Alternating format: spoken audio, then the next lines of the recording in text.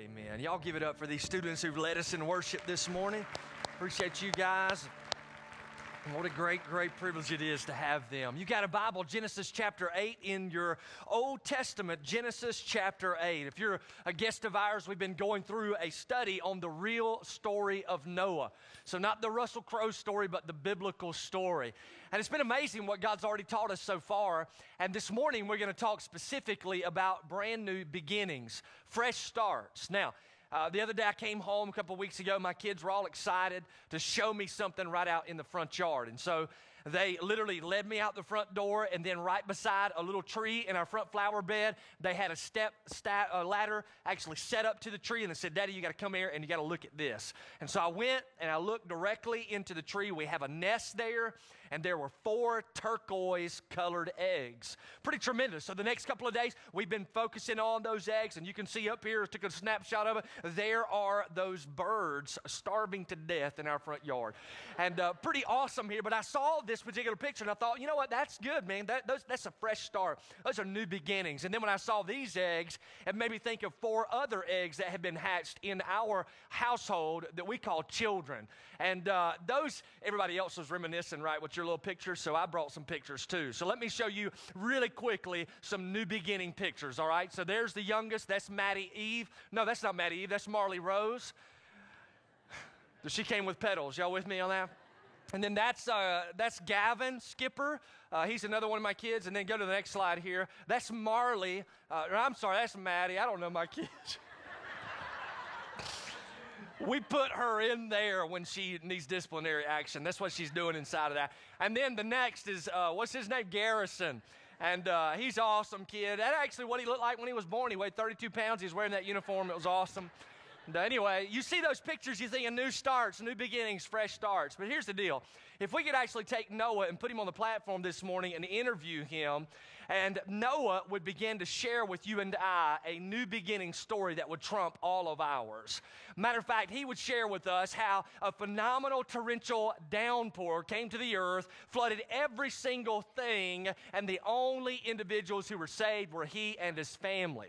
And Peter tells us in the New Testament that there were 8 people who were saved in the ark. Now, this is interesting. You got to listen.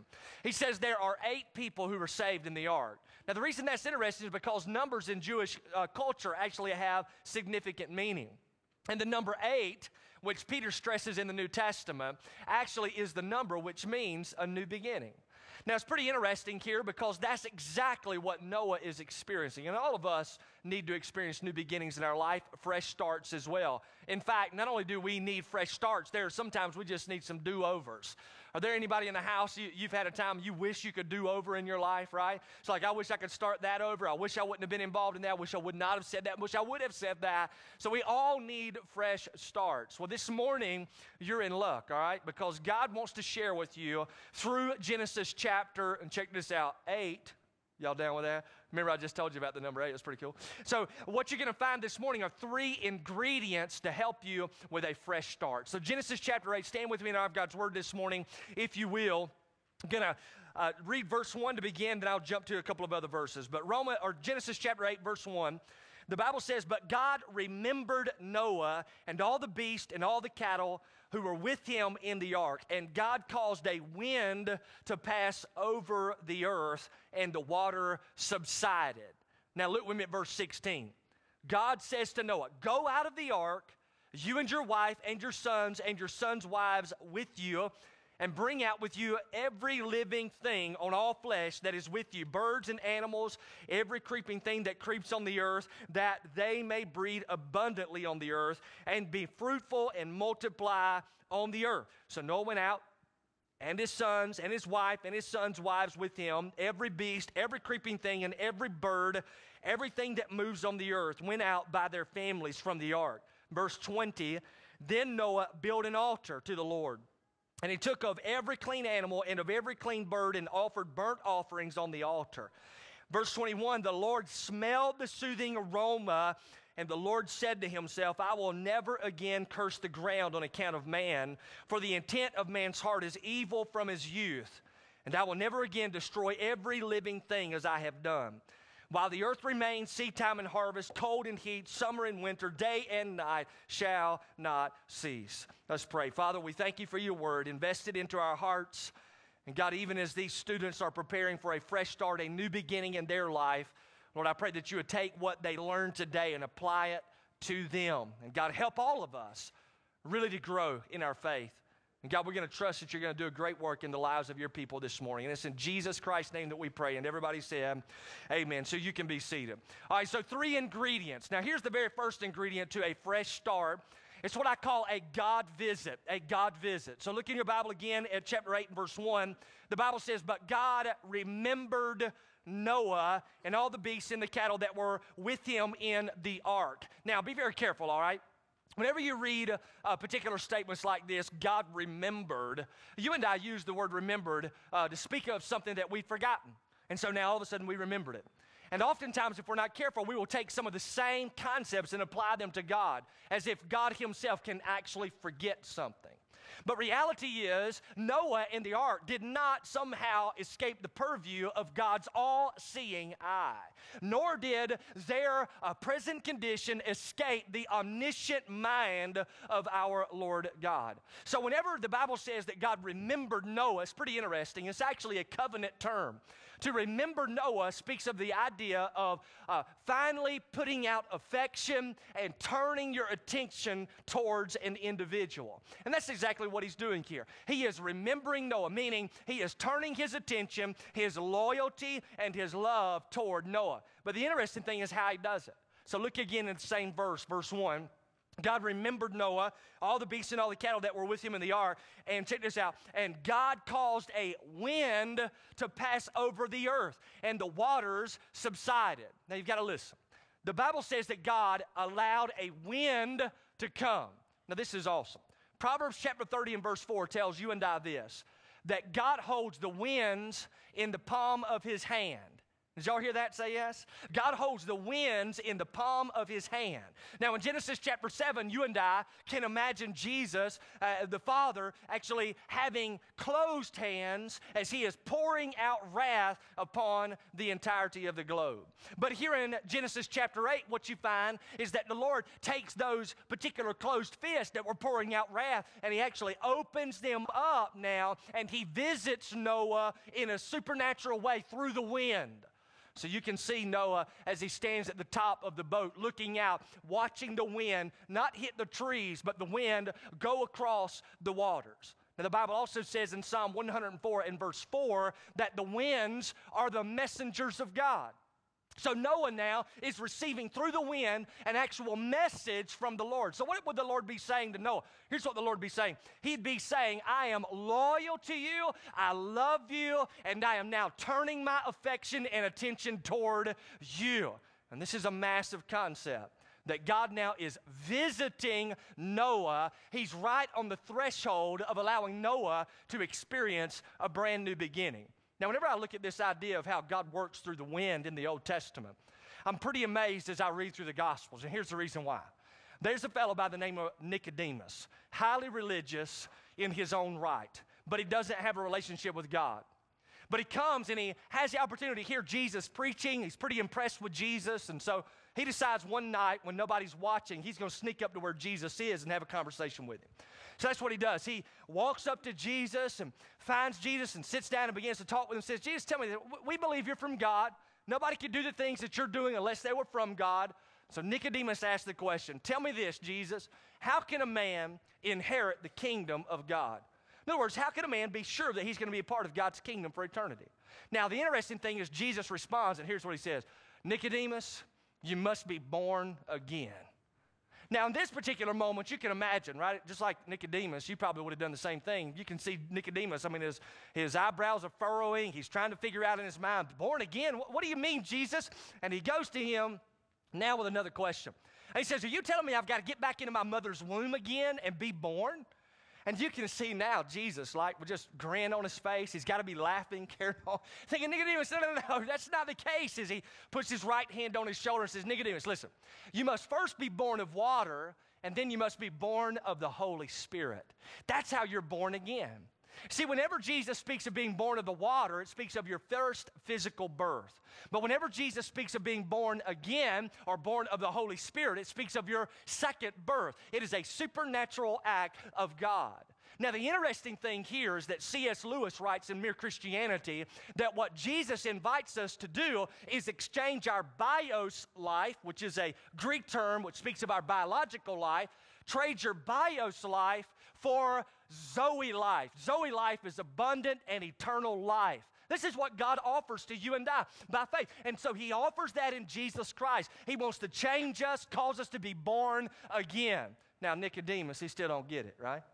So he's still looking at Jesus, still not really understanding. So now Jesus moves in to try to give Nicodemus an analogy of how the Holy Spirit works to cause people to be born again. And listen to what he says, and I'll kind of give you the quote here. It's pretty awesome. Jesus says, "The wind blows where it wishes, and you hear the sound of it, but you do not know where it comes from or where it is going.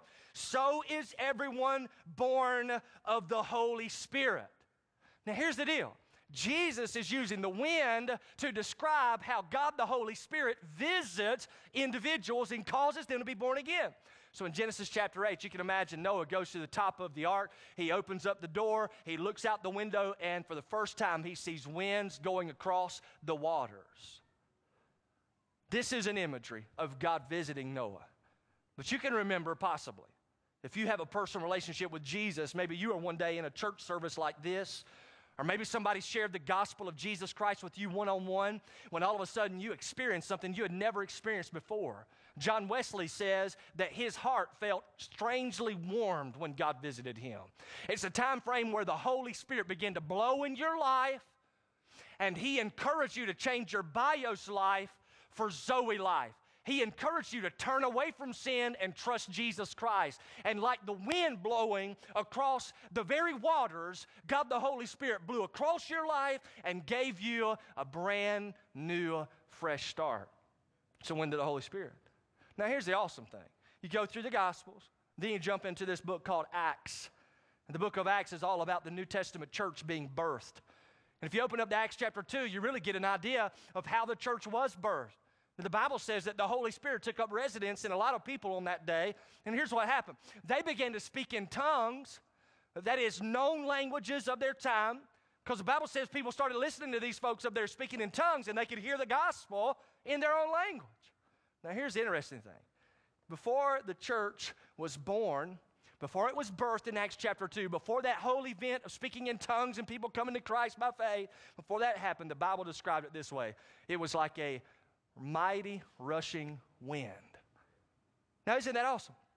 So here we've got in the Old Testament, Genesis chapter 8, God visits his people through the wind, and now we have also a picture in the New Testament, an analogy of how the Holy Spirit ministers to you and I. He ministers like the wind. He comes and he goes. Now here's the interesting thing, right?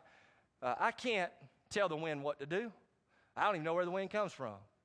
I know when the wind goes through, because I can see the trees laid over. Same thing. I can't tell the Holy Spirit what to do.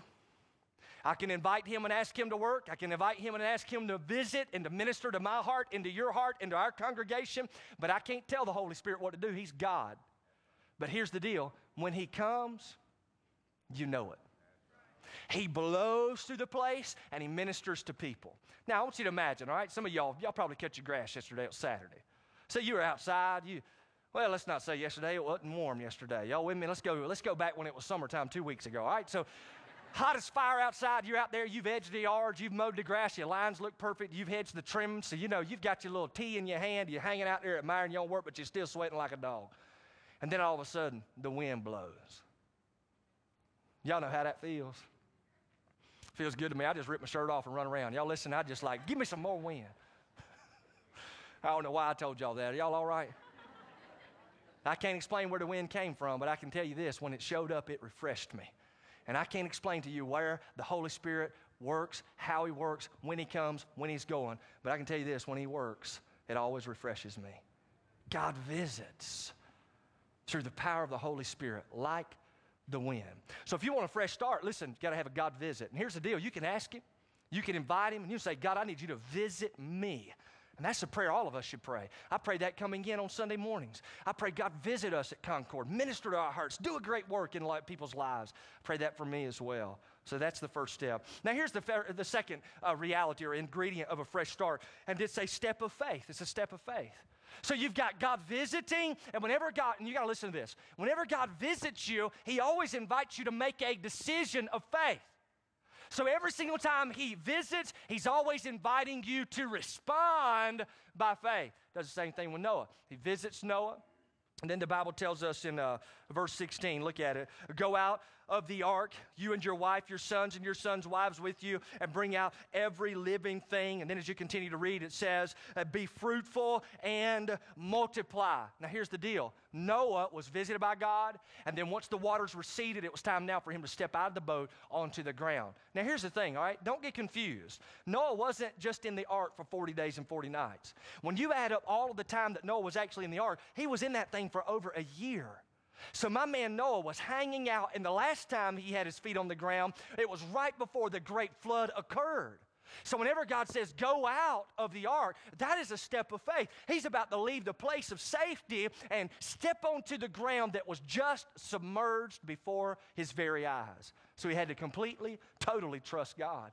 But the Bible says that's what he did. He stepped out, and that's why Hebrews chapter 11 describes Noah to you and I as a man of faith who walked with God.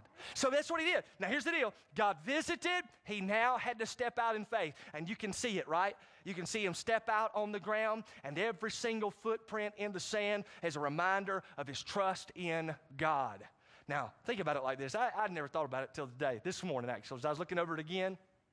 It's pretty crazy when you think about Noah, right? It had never rained before the flood. But after the flood, rain became somewhat of a normal concept of seasons. So can you imagine Noah and Ham and Shem and Japheth? Those are some crazy names, right? Could you imagine them? They're all hanging out one day after they've gotten out of the ark, and they're working out there a little bit, and then all of a sudden it starts to rain for the first time after they got off the boat. Man, I would have punched those kids so quick and ran back to the ark. Are y'all listening? Like, get up out of the way, right? It's amazing, the faith he had to have to walk with the Lord. Now, here's the deal. God visits you. God visits me. God visits those who don't know him personally. Now, here's the awesome thing, right? You can be in church today and God can visit you. You don't even have a relationship with the Lord yet, but God visits you. Here's what I've discovered. Over the past few weeks, I've had some conversations with men who I feel like God's visiting. And God's encouraging these men to turn from their sin and become Jesus Christ followers. Turn from their sin, trust what Christ did on the cross for their salvation, and be saved. So I'm listening to these guys, and I feel like God's really visiting with them, and the Holy Spirit's working. But here's how they've responded. I've had a few of them respond like this, all right? They say this, well, I'll tell you what, Levi, I feel like I just need to be a better man. I'll tell you what I need to do. I need to start going to church. I think probably what I need to do is maybe I should start doing this or doing that, or start being a better employee, start being a better man, et cetera, et cetera, et cetera. And they lay out all these things they feel like they need to do because God visited them. They don't know how else to respond, so they say, I need to work at this thing. And what they're doing is they are responding to the visit of God by works and not by faith. And there's a difference. I want you to see the difference, right? When you respond to a God visit saying, I got to do this, so I can impress God and God will be all right with me, you are responding with a reformation attitude. Reformation. It speaks of reformed behavior. It's pretty interesting. When God visits and people don't know what to do, they start creating lists of do's and don'ts. And what they're doing is they want to live by that so they can ease their own guilty conscience. I'm going to be a better man. I'm going to stop cussing. I'm going to be a better man. I'm going to be a better dad. And they go through this whole list. It's works. They're trying to now impress God with what they can do. But here's the deal.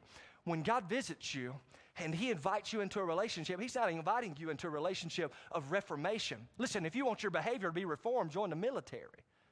They'll reform your behavior, right? He's inviting you into a transformational process.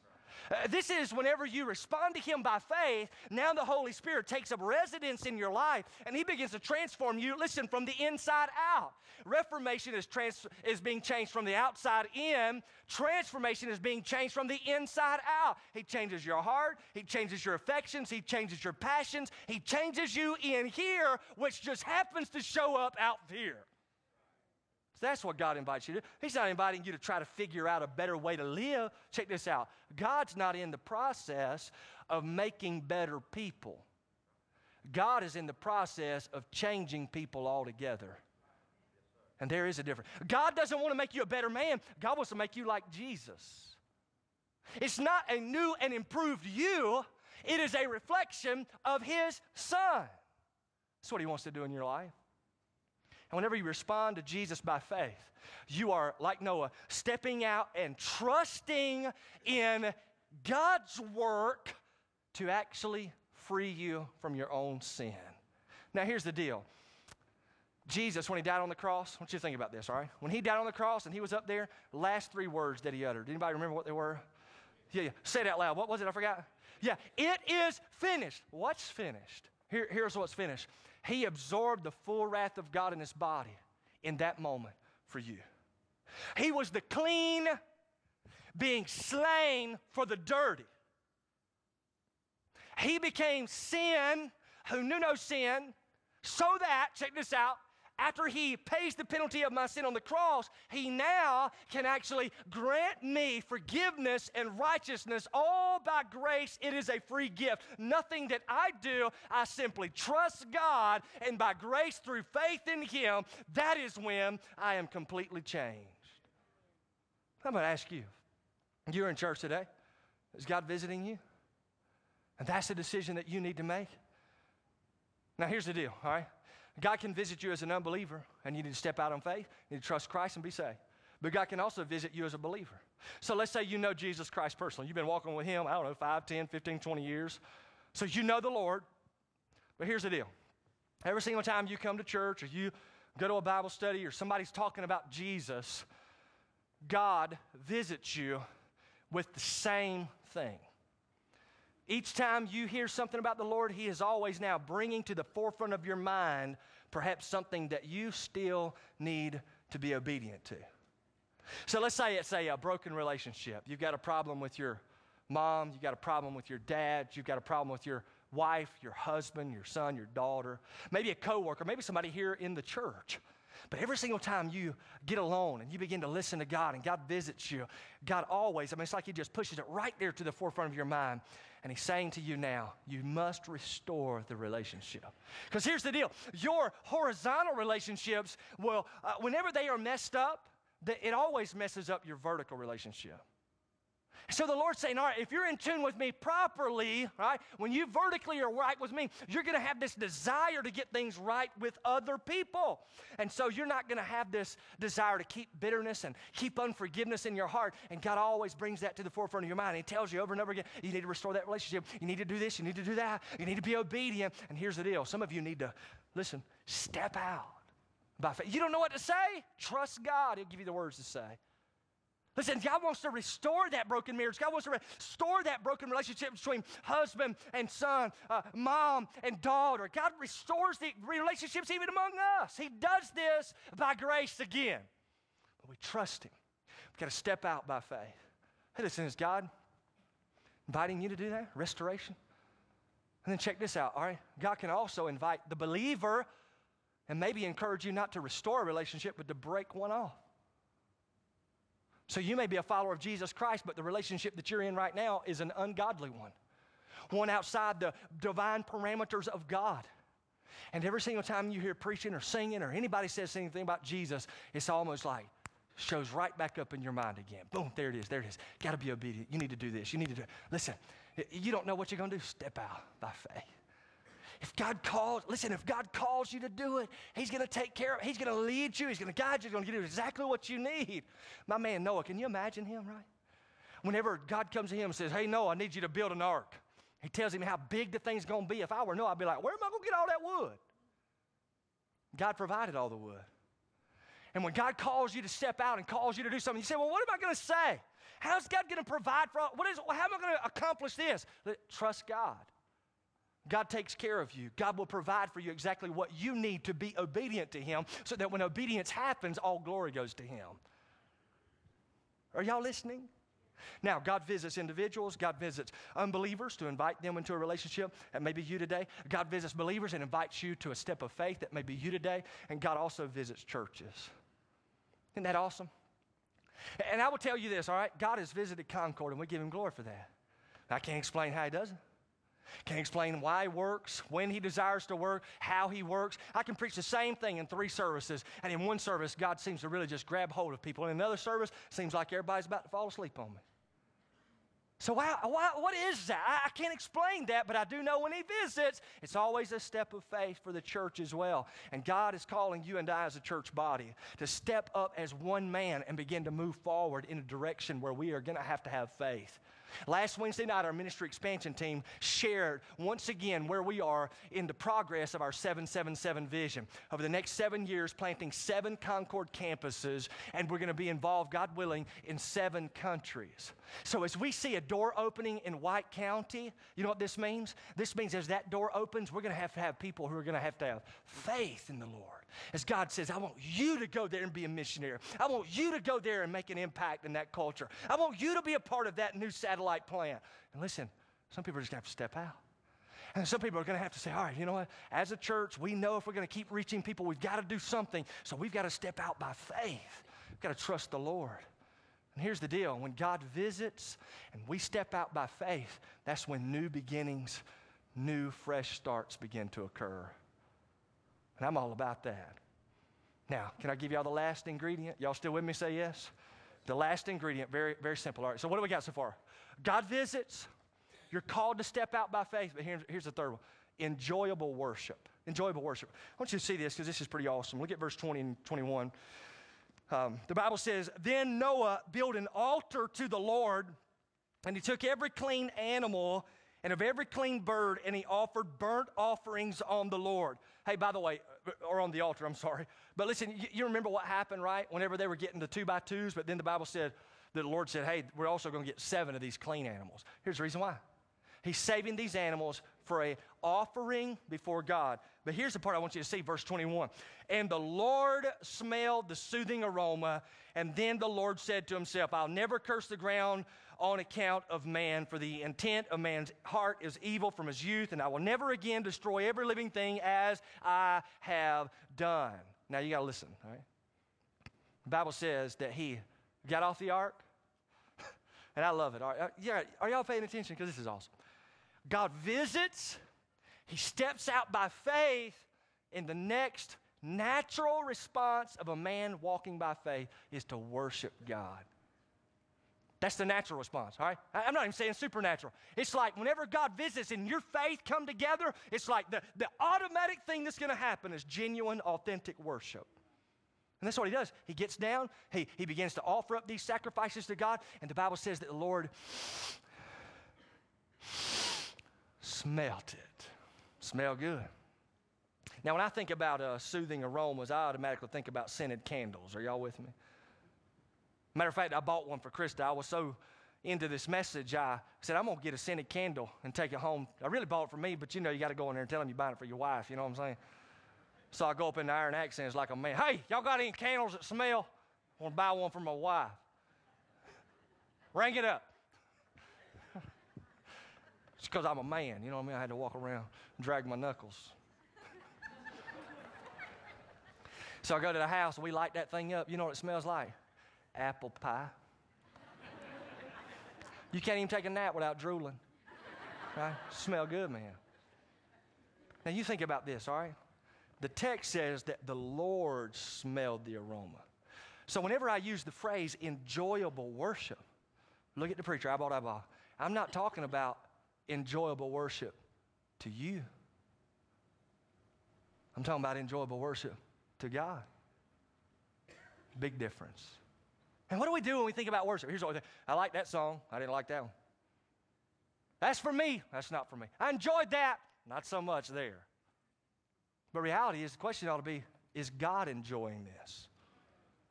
Does God smell our worship as a congregation and say that is a soothing aroma? I am so pleased. Now, just because it came to my mind last hour and it's now come to my mind again. When I was a little kid, right, I don't know, I was 8, 10 years old, somewhere around in there. I was at the supermarket and my daddy asked me to come down an aisle with him. It's one of those aisles where they sell all the stuff that you can clean your house with. And my daddy says, come here, son, I want you to check this out right here. Come smell this. Smell it. It smells like lemons. Well, I run over there to him, you know. And I take the biggest whiff of that lemon smelling thing I possibly could. Only one problem, it wasn't lemon, it was ammonia. Isn't my daddy cruel?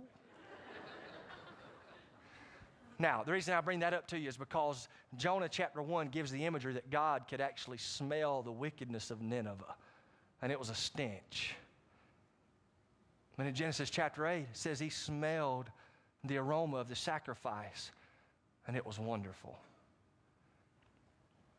If God were to, you know, they teach us this in middle school, right? Whenever you're in the class, you know, and you got to burn the beaker, and they're like, take a sniff of it. They don't want you to put your nose on top of it, right? They want you to waft it. Y'all with me on that? Waft it. If the Lord did this little number to you, what would he say? The book of Hebrews says that we offer up a sacrifice of praise with our lips. That's worship. And when God visits you and you truly step out by faith, trusting him, you will always find yourself worshiping God. It's almost like you have this own individual scented candle of worship. And when it's genuine, you light it up and God smells it. Now, can you imagine what church would be like if we all came up in here and lit up our scented candles? And God began to look at Concord, and God continued to work at Concord. God said, man, that place smells so good. That's what he wants to do. But he doesn't do that in a church collectively unless he's doing that in the members individually. God visit, step of faith, enjoyable worship, enjoyable to God. So where are you at in all of this? What's God calling you to do? What step of faith you need to take? Let's bow together. Father, what a great privilege it is to be in your house this morning. And Father, I pray for those right now who need to place their faith in you. Your head's bowed, your eyes closed, you're here today, and you know God's visited you, and maybe you've responded like some of these others I've been talking with, and you've just responded by works. You're like, I got to do this, I got to do that. But this morning, God is saying, no, step out and trust Jesus. He paid for the penalty of your sin. You can't work off your sin. Trust Christ. He was buried and resurrected. Jesus wants to offer you Zoe life, abundant life, eternal life. He wants to give that to you now. Not reformation, transformation, inside out. If you need that this morning, would you pray something like this in your heart as I pray out loud? Just say, God, I need to turn from my sin today and trust you. I want to step out and totally trust in your finished work on the cross. Thank you for dying for me. Thank you for getting up from the dead. Now help me to live a life unashamed of who you are. And give me a brand new, fresh start today. Make this an 8th day for me.